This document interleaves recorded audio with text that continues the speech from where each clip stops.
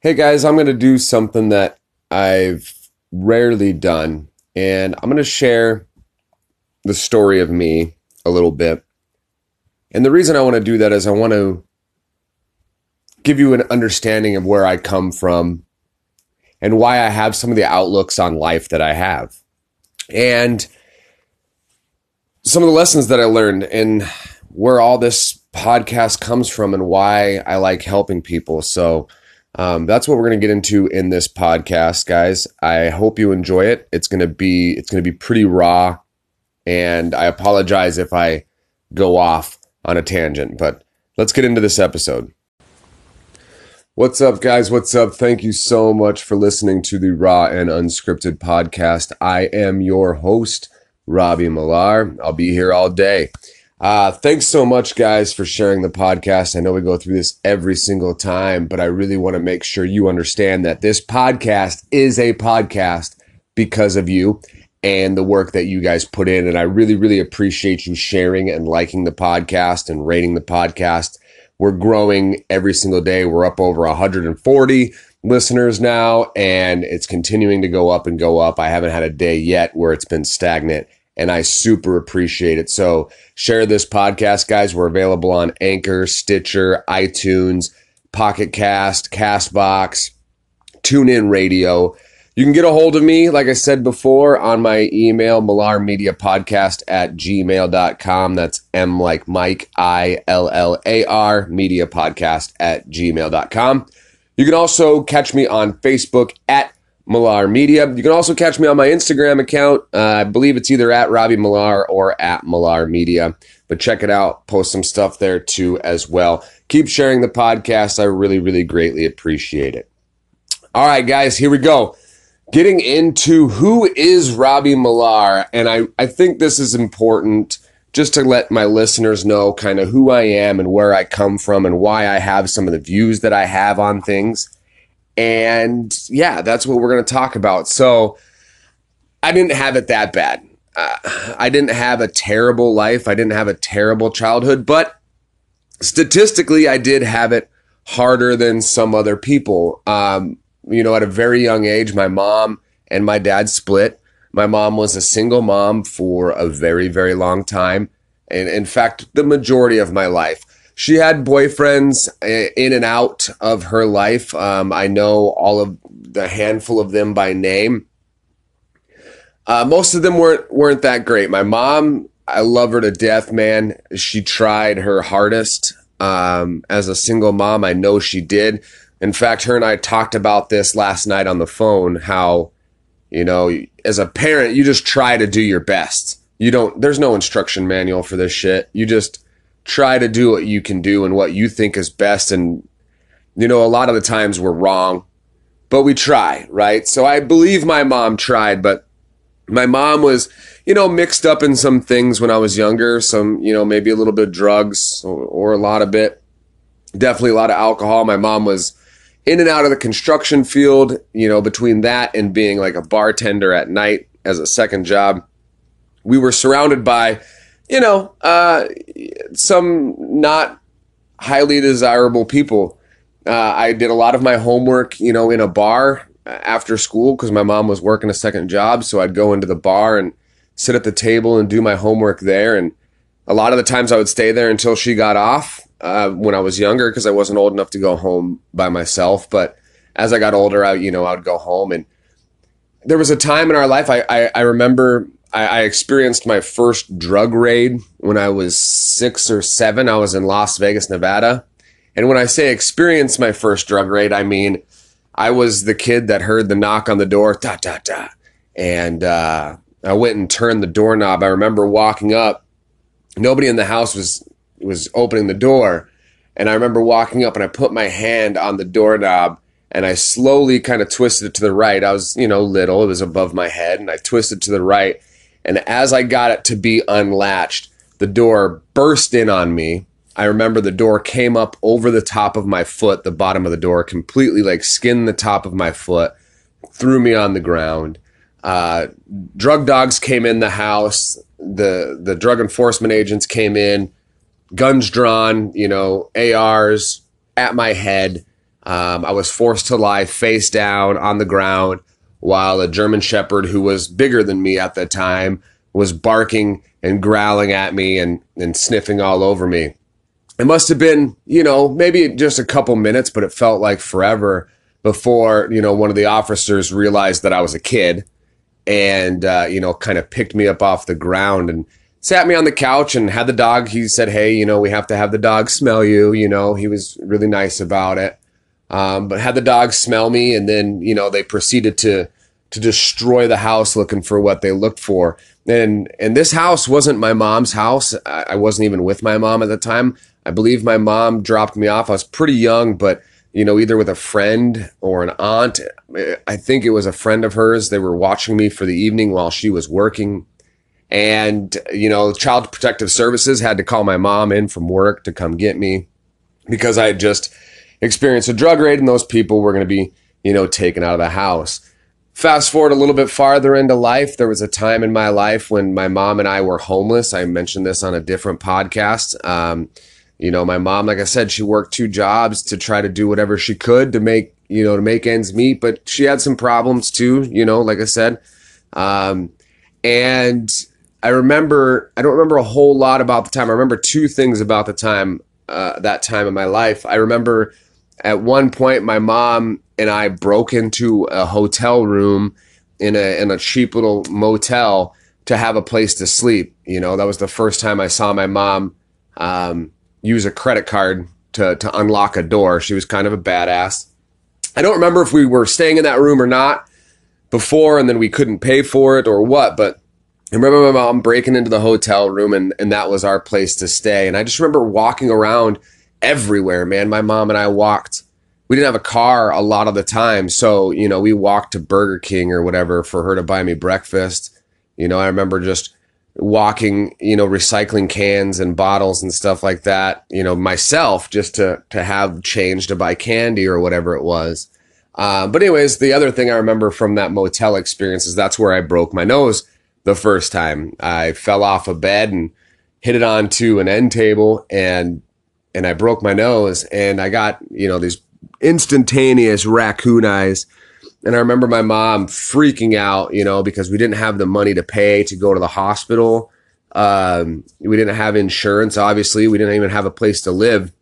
And I remember her asking me, do you want to go to the hospital? And I think she probably tried to convince me not to go a little bit too, because we couldn't afford it. But I believe she would have taken me, had I said I wanted to go. But I remember her telling me, I said, no, I don't know, Mom, what are they going to do? And she goes, well, they're going to reset it. And I asked her what that means. And she said, basically, they're going to re-break it back into place. And I was like, oh, hell no. Like that hurt bad enough as it was. And that's why I have this, giant bump on my nose. So my mom, she tried her best, man. And we didn't have the greatest things. I remember, I must have been 8 or 9 years old when she got married to Danny.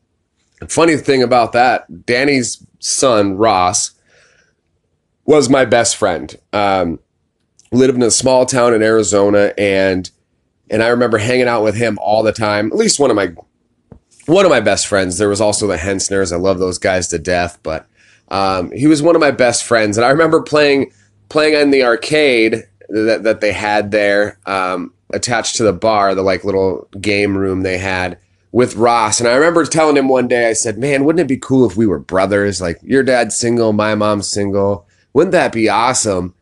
And he was like, yeah, it would. And then fast forward a little bit of time ahead and Danny and my mom ended up getting married, Ross's dad, and we became brothers. And I thought it was so cool. I was like, yeah, man, I'm going to have Ross as my brother. We're friends. This is awesome. And Danny turned out to be a raging alcoholic and had a lot of problems with physical abuse. I remember one time he beat my mom with a gallon milk jug and pushed her up against a stove. There was countless times he struck my mom. The majority of the time, not in view of me. And it wasn't until later on that he got abusive with me. But, so I remember one time I did something wrong. I can't remember what it was as a kid. And I was scared to death of this man. And he threatened to spank me. So I ran away. And I went out into the desert and spent the night in the desert by myself because I was afraid to go home because he was gonna beat my ass.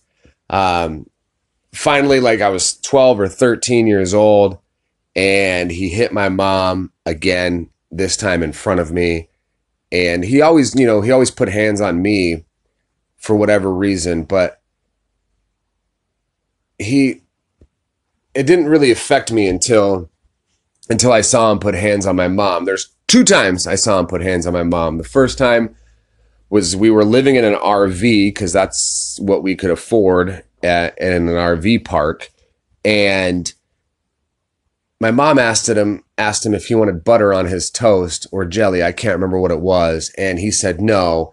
And my mom brought him toast for breakfast.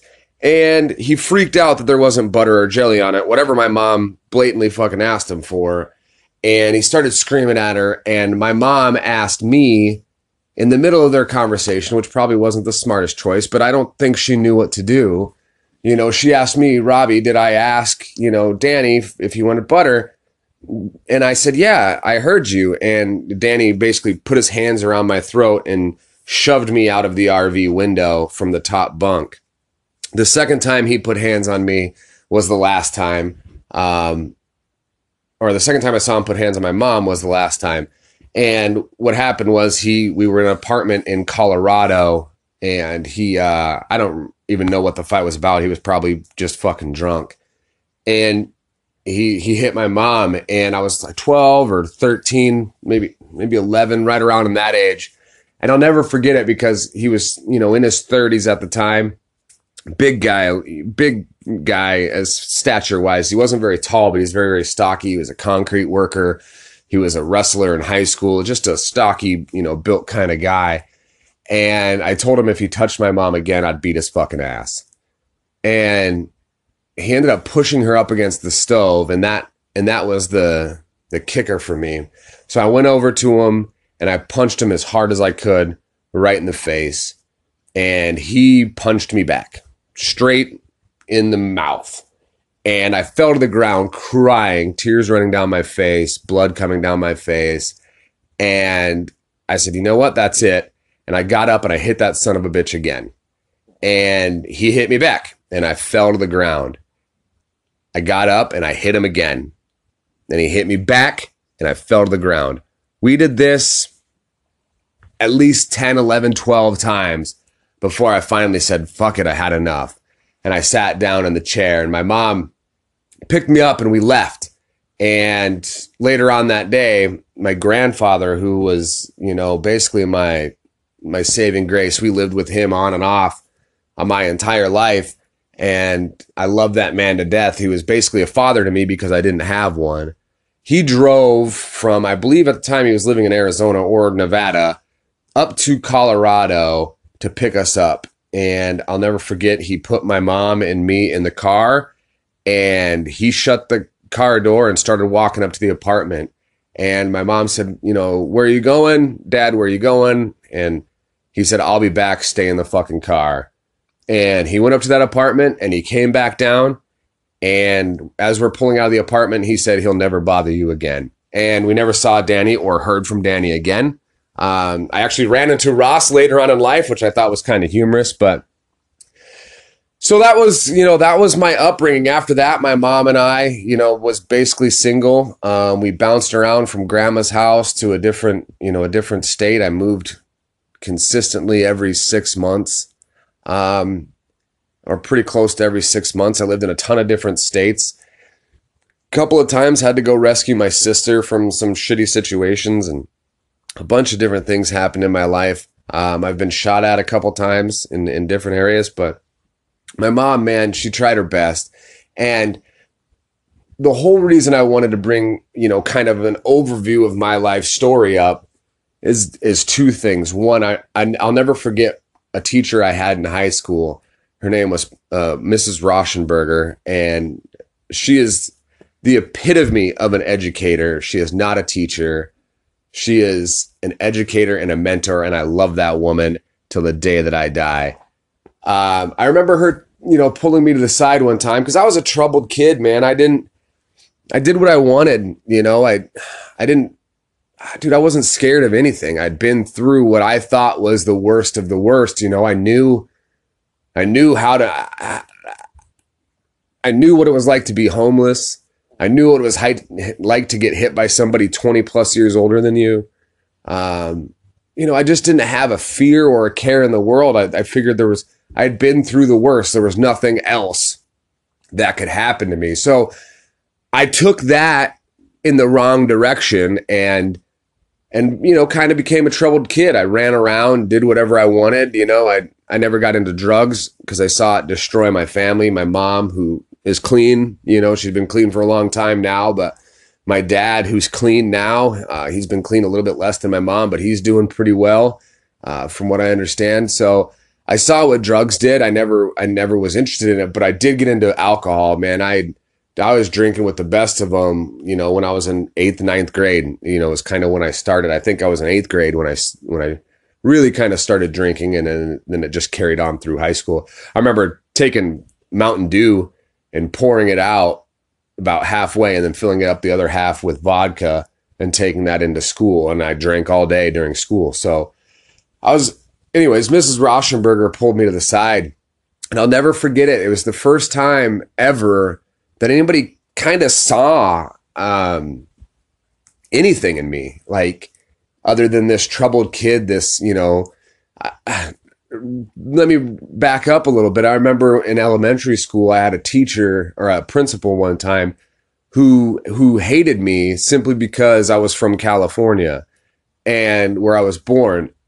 And so that was when I kind of started perpetuating this bad boy attitude, right? This don't give a fuck about anything attitude. And, you know, going through life, carrying that with me, you know, most people wrote me off. I maintained basically a D average after that. Before that, I was like a straight A student, but I maintained basically a D average, just did enough shit to get by because I just wanted to get out, hang with my friends, break some shit, you know, break into buildings and cars and, you know, go smoke cigarettes and drink beer. That's all I wanted to do. So I perpetuated this bad boy attitude, and a lot of teachers just wrote me off. And I was quickly going down this path that I didn't know I was going down. And Mrs. Rauschenberger is the one who really pulled me out of it. And she pulled me out of it with a profound statement. And I apologize because even just saying this right now, I get a little misty in the eye because she saved my life. She pulled me to the side one day and she said, Robert, she goes, I know what you've been through. And I was shocked because I didn't know how she could even know. I was just a student in school. Come to find out, she knew my mom, and, you know, word spreads. It was a small town. And she says, I know what you've been through and you're amazing. She said, you could have easily become a statistic. You could have easily been dead, on drugs, doing all the wrong things. She goes, but you're not. She goes, you have a little bit of an attitude problem. And she goes, I think that's your way of rebelling. She goes, but I know I can see in you that's not who you are. That's not what you want to do, but it's where you've been led. And she goes, I just want you to know you're amazing. And people listen to you and people follow you, and you're a born leader, and you need to use that to your advantage and to help other people. That was the day that my life changed. Don't get me wrong, still went out. It was high school. I still partied. But my attitude changed. My attitude on life changed. My attitude about everything around me changed because of one statement a teacher, an educator, a lifesaver had the time and drive and will to say to me. And that is where my desire to help people, I didn't even know it until a couple years ago that that's where I wanted to be in life. I took it. I ran with it a little bit. You know, I was a leader on the speech team, her speech team. She looked to me to guide other students. And, you know, I got into leadership roles in business, but I didn't realize that that was why I succeeded in those roles was because of her and her statement until a couple years ago, until a year ago. And that's why this podcast is so important to me, is because I want to see in you something that somebody else hasn't seen. I want to pull something out in you for you to create your own success that somebody else hasn't seen. Another great thing my mom always did was taught me to question everything. I remember when I was younger,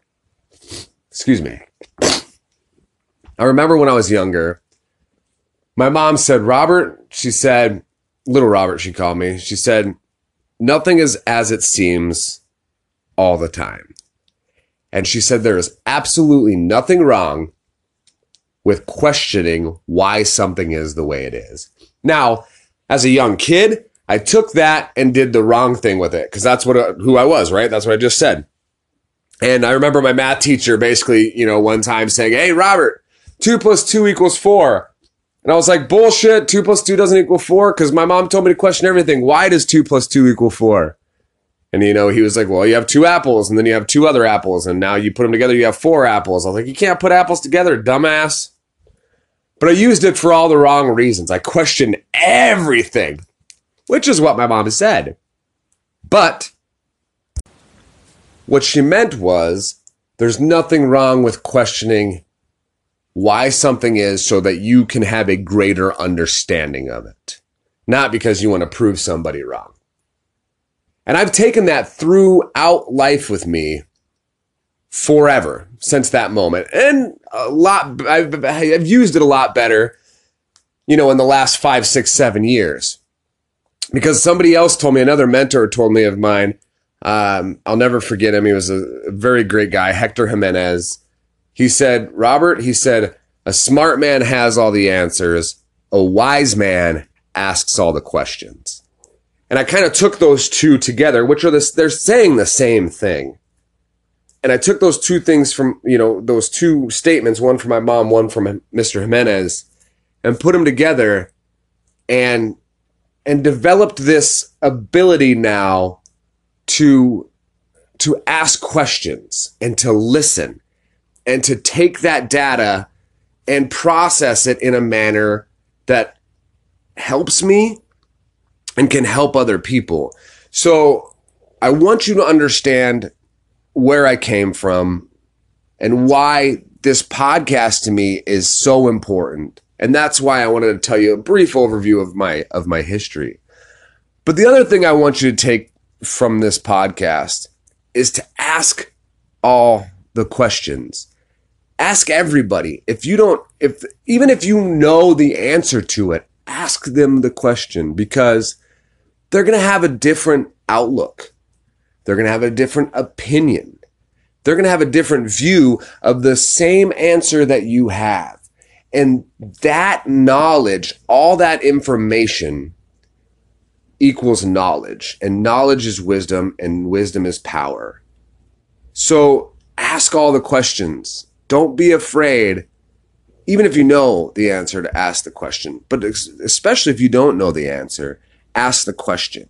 And then ask a question about that answer. And then ask a question about that answer. And dig deeper. There's so much more in this life than what is on the surface and what we get in the limited amount of interactions that we have, especially with social media and everything being instantaneous. We don't have to ask the question anymore.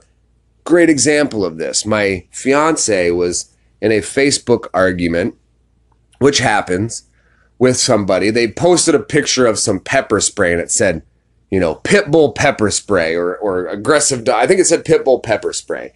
And somebody posted on Facebook, oh my gosh, we need to ban CVS pharmacy. They're selling pit bull pepper spray. You should never use pepper spray on a dog. And it became this viral thing that CVS was perpetuating, that pit bulls were terrible animals and they wanted us to pepper spray every pit bull we saw.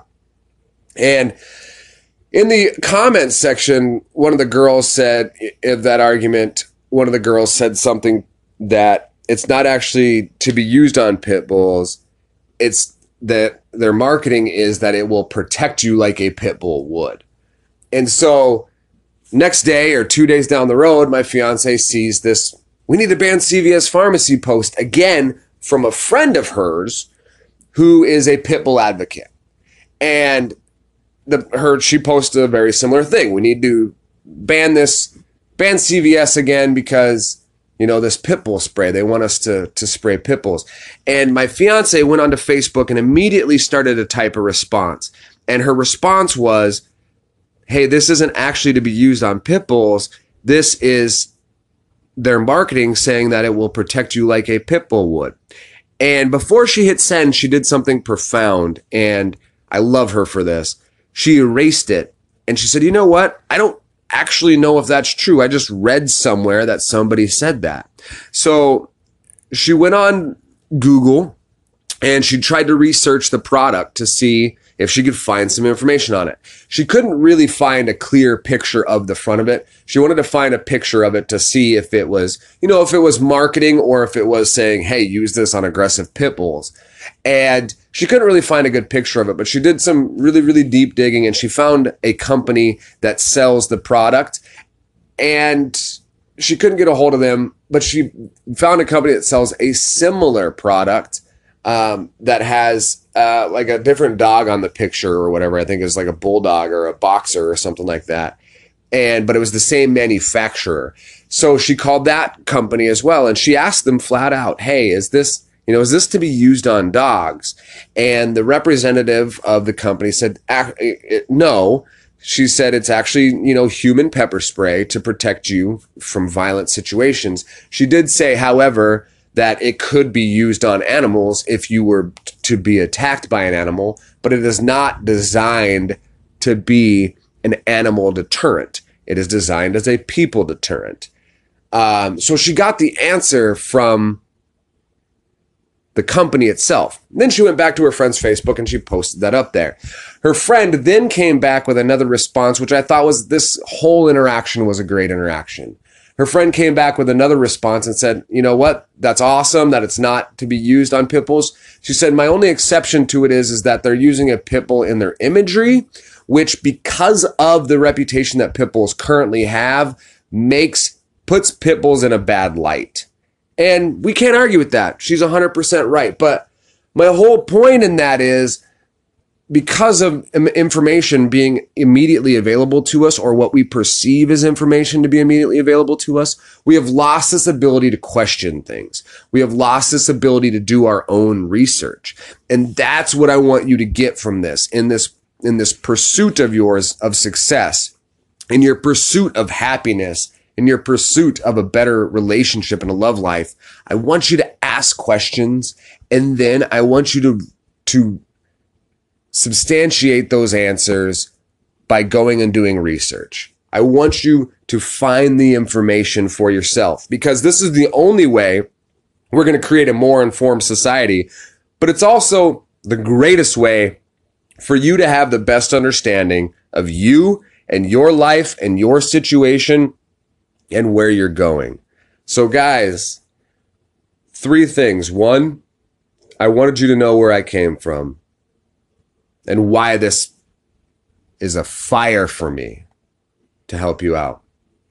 2, do not become a statistic. You are awesome. There is more to you than anybody else knows. We're like an onion, right? Most people get the first or second layer, but there's way more to you. Don't be a statistic. No matter where you're at in your current situation, no matter where you're at in your life, don't allow yourself to fall into a category because it's easy. There is another path for you, and you might not know it yet, but there's another path. 3, question everything, guys. Do your own research. Substantiate your own claims. Ask why. The wise man asks all the questions. The smart man knows everything, but the wise man asks all the questions. Guys, I'm Robbie Millar. I love you all. I appreciate your support. Thank you for listening to the podcast. Get a hold of me if you have any questions, if this has helped you out in any way. If you feel you have a friend that would get value from this podcast, share with them the Raw and Unscripted podcast. I met a guy yesterday, actually 3 people in an office yesterday said they're going to be listening to my podcast. I hope you guys, Sebastian, I hope you're listening to this like you said you would. I appreciate your support. I'll talk to you guys next time. I'm Robbie Millar. I'm out.